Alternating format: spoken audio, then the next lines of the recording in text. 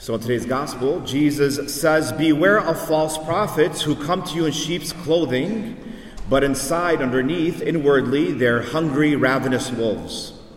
And so today we're given an example. We're given an example of a prophet. A prophet is a mouthpiece of God. A prophet is somebody who does good things. In the Old Testament, we hear about Isaiah, we hear about Jeremiah. These are prophets who did good work for God. They're actually saints in the Old Testament.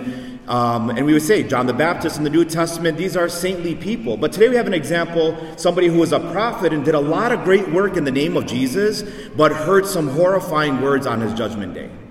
So this prophet, this example that we're given today, the prophet's referred to as a wolf, which a wolf in the Bible is associated with evil, sinful, bad behavior. But prophets are supposed to be good. And he did a lot of good work. What did he do? The prophet, again, he prophesied in the name of Jesus, the Bible tells us. That means he went out, he told people, he said and predicted what the future and what God was telling him to do. The prophet also drove out demons in the name of Jesus. This prophet that we're told about in the scripture verses, he did miraculous things in the name of Jesus. Although this prophet did wonderful things, he's called a false prophet. He's compared and associated to a wolf. And he hears those dreadful words, or she, we don't know if it's a prophet or prophetess, but this example of this prophet hears the horrific, devastating words on the final day, which is, "I never knew you," from God. "I never knew you. Depart from me, you are evil." And those are very sobering words for all of us, for every single one of us. Although, again, the prophet did miraculous words, Jesus compares this prophet specifically, although it did wonderful work, as a wolf. As a wolf. So in order for us, myself included, right, to avoid these dreadful words, "Depart from me, I never knew you," on our judgment day from God, although we think we're doing great things in the name of Jesus. We think we're living according to his works. We're teaching our children and the people we live with. We're trying to set a good example. So to avoid these words, hearing these words at the end of our lives, we should take a look at what I've been studying and what I've been actually this was on my heart is like, okay, I'm reading this and like, I'm a prophet. I'm a prophet because I'm God's mouthpiece. Here I am trying to speak something to you. I better listen. I better wake up. And just took me to a place I felt like the Lord was saying, study what a wolf does. What are his characteristics? Avoid that this Lent. Yeah, giving up this food and that food is all good, but so I had to take this message very serious. So as I was just, studying a little bit, I don't know a lot about wolves, but characteristic number one, I just want to go through two that we can focus on this Lent, because we want to avoid being like a wolf, to not hear those dreadful words, "Depart from me, I never knew you." Characteristic number one of a wolf is very secure in himself. Now, that doesn't sound like a bad thing. It's good to be secure in ourselves.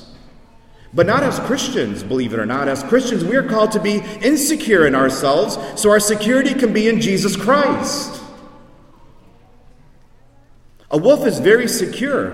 A wolf is actually considered an apex predator, which means they're on the top of the food chain. As a wolf, you don't get messed with. You go and you get what you want, whatever prey you want. Right? You're kind of like the top dog. I don't know, or like wolves' dog, they fall in the canine. So like the top dog. The wolf is the top dog, basically. They're very, very, very secure in themselves. They don't need help from anybody. They got this. They know what they want and they're going to get it. Again, they're very secure. A sheep, on the other hand, because Jesus in the Bible, when the scripture verses today, he says, "Beware of false prophets who come to you in sheep's clothing, but are ravenous wolves." A wolf is secure in themselves. A sheep, on the other hand, is the complete opposite. We need to be more like sheep. A sheep, on the other hand, is not an apex predator. They are at the bottom of the food chain, which makes them largely defenseless against predators, making them insecure in themselves. We have to be like sheep. Like sheep who our security is in Jesus. We're doing everything in our power to make our security in ourselves. Our finances, our marriages, how we raise our children, how we avoid sin. I got to try harder. I got to do. We're trying to be wolves. No, it's a good thing to say, I want my marriage to be better, I want my finances to be better, I want to stop sinning. Khatar Allah, I want to be done with this sin. It's not a bad thing. But now when I'm doing it by myself, a wolf wants to do it himself. I want my security to be in myself. I want the sin to be gone out of my life so I can then be holy for God. No, God is saying, no. Lean on me like a sheep. I'm the good shepherd. Let me give you the graces that you need. And that's what St. Paul is talking about in today's gospel. In today's reading, St. Paul is talking in the reading today to the Romans, and he's saying, you guys, we are no longer slaves of sin. But we don't have to try harder. We have the Holy Spirit. We've been baptized. And since we've been baptized, the Holy Spirit's going to operate through us and give us all the graces that we need to say we are no longer slaves to sin. Not try harder, be secure in yourself. That's not what St. Paul's saying. He's saying quite the opposite. Don't let your security be in yourself. You are no longer a slave of sin, not because you're stronger, but because of who your God is. So your security, what St. Paul is saying, is be secure in Jesus, in your baptism in the Holy Spirit.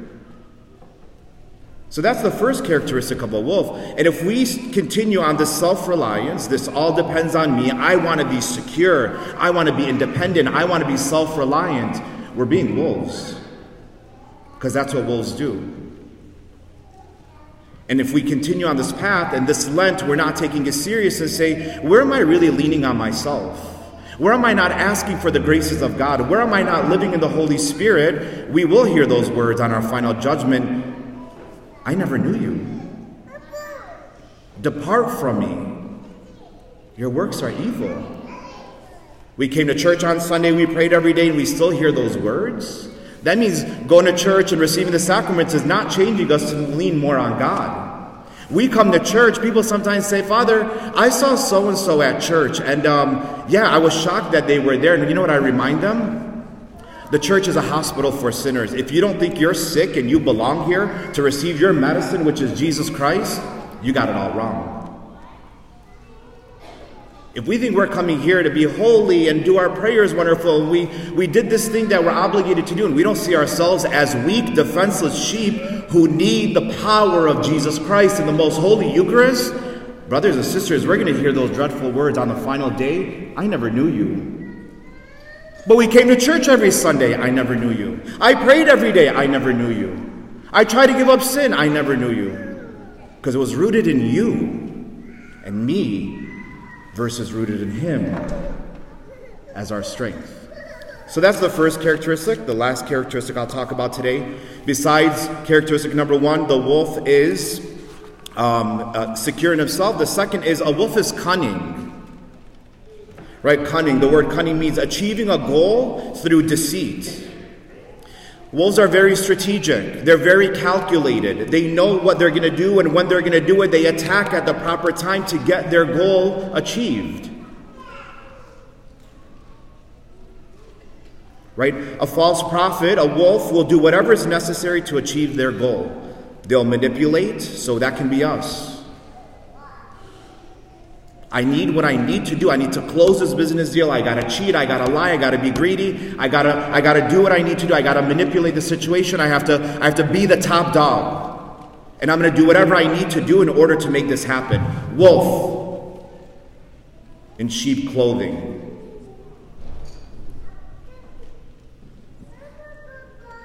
And we will hear those dreadful words from the Lord Jesus on our final day.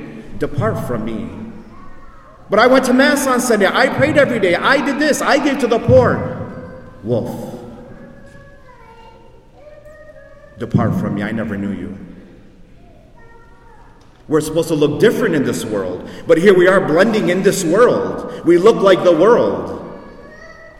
And when we're blending with the world and we're one with the world is filled with wolves. But the sheep, on the other hand, right? The sheep, on the other hand, the sheep is very humble. The sheep, again, is defenseless and innocent. What you see is what you get with the sheep. There's no hidden motives. Unlike the wolf who eat other animals, sheep eat plants. They don't have to be cunning to survive. Neither do we. We don't need to be wolves to get what we want in order to survive. If, again, St. Paul says in the reading, we have the Holy Spirit. The Holy Spirit is going to make me survive. I don't have to be deceitful, cunning, greedy, a liar, a cheater, manipulator, a narcissist in order to get what I want. Because that's not what Lent is about. Eat what you want. Whatever you gave up, stop being cunning. Let us stop being cunning is more important to God. It's not what's going inside, it's what's coming outside. And if the outside is cunning behavior, we don't get Lent. We don't get Lent. What a waste. So how do we become more like sheep and less like a wolf this Lent? Just one practical thing and we'll wrap up. Is by giving the Good Shepherd my time. If I want to be a good sheep rather than a cunning, secure in himself type of wolf, then I spend time with the Good Shepherd, who will teach me to be a good wolf, a good sheep. The more time I spend with the Good Shepherd this Lent, the more I'll become like a sheep. And this time is this time of Lent is to say, am I spending time with the Good Shepherd? Am I spending time in the Adoration Chapel? Am I reading my scripture verse? Am I doing my prayers? Am I spending time? Am I just remaining in the presence of the Eucharist and adoration? Because that's the Good Shepherd. I will become like him by his radiance. And again, if we think we could just change by ourselves, I'm going to do this, I'm going to stop eating that, I'm going to do all these kind of superficial things, they're still good, but they're rooted in myself, then brothers and sisters, we won't get a lot out of Lent. Let's focus on the inside, spending time with the Good Shepherd to change our hearts and our minds so our outside behavior would be completely different. If I don't make scheduled time for Jesus this Lent, every day, if I don't make scheduled time for him every day this Lent and after Lent, then I might believe in Jesus, right? I might like Jesus, I might be a fan of him, but I am sure to bear bad fruit in my life because I'm not spending time with the Good Shepherd on a daily basis this Lent. So brothers and sisters, let us sit here for a minute and make a really serious decision. To spend time with the Good Shepherd, to be more like a sheep, to never hear the words from Jesus on our final day, "Depart from me, I never knew you. All of your works were evil." Amen?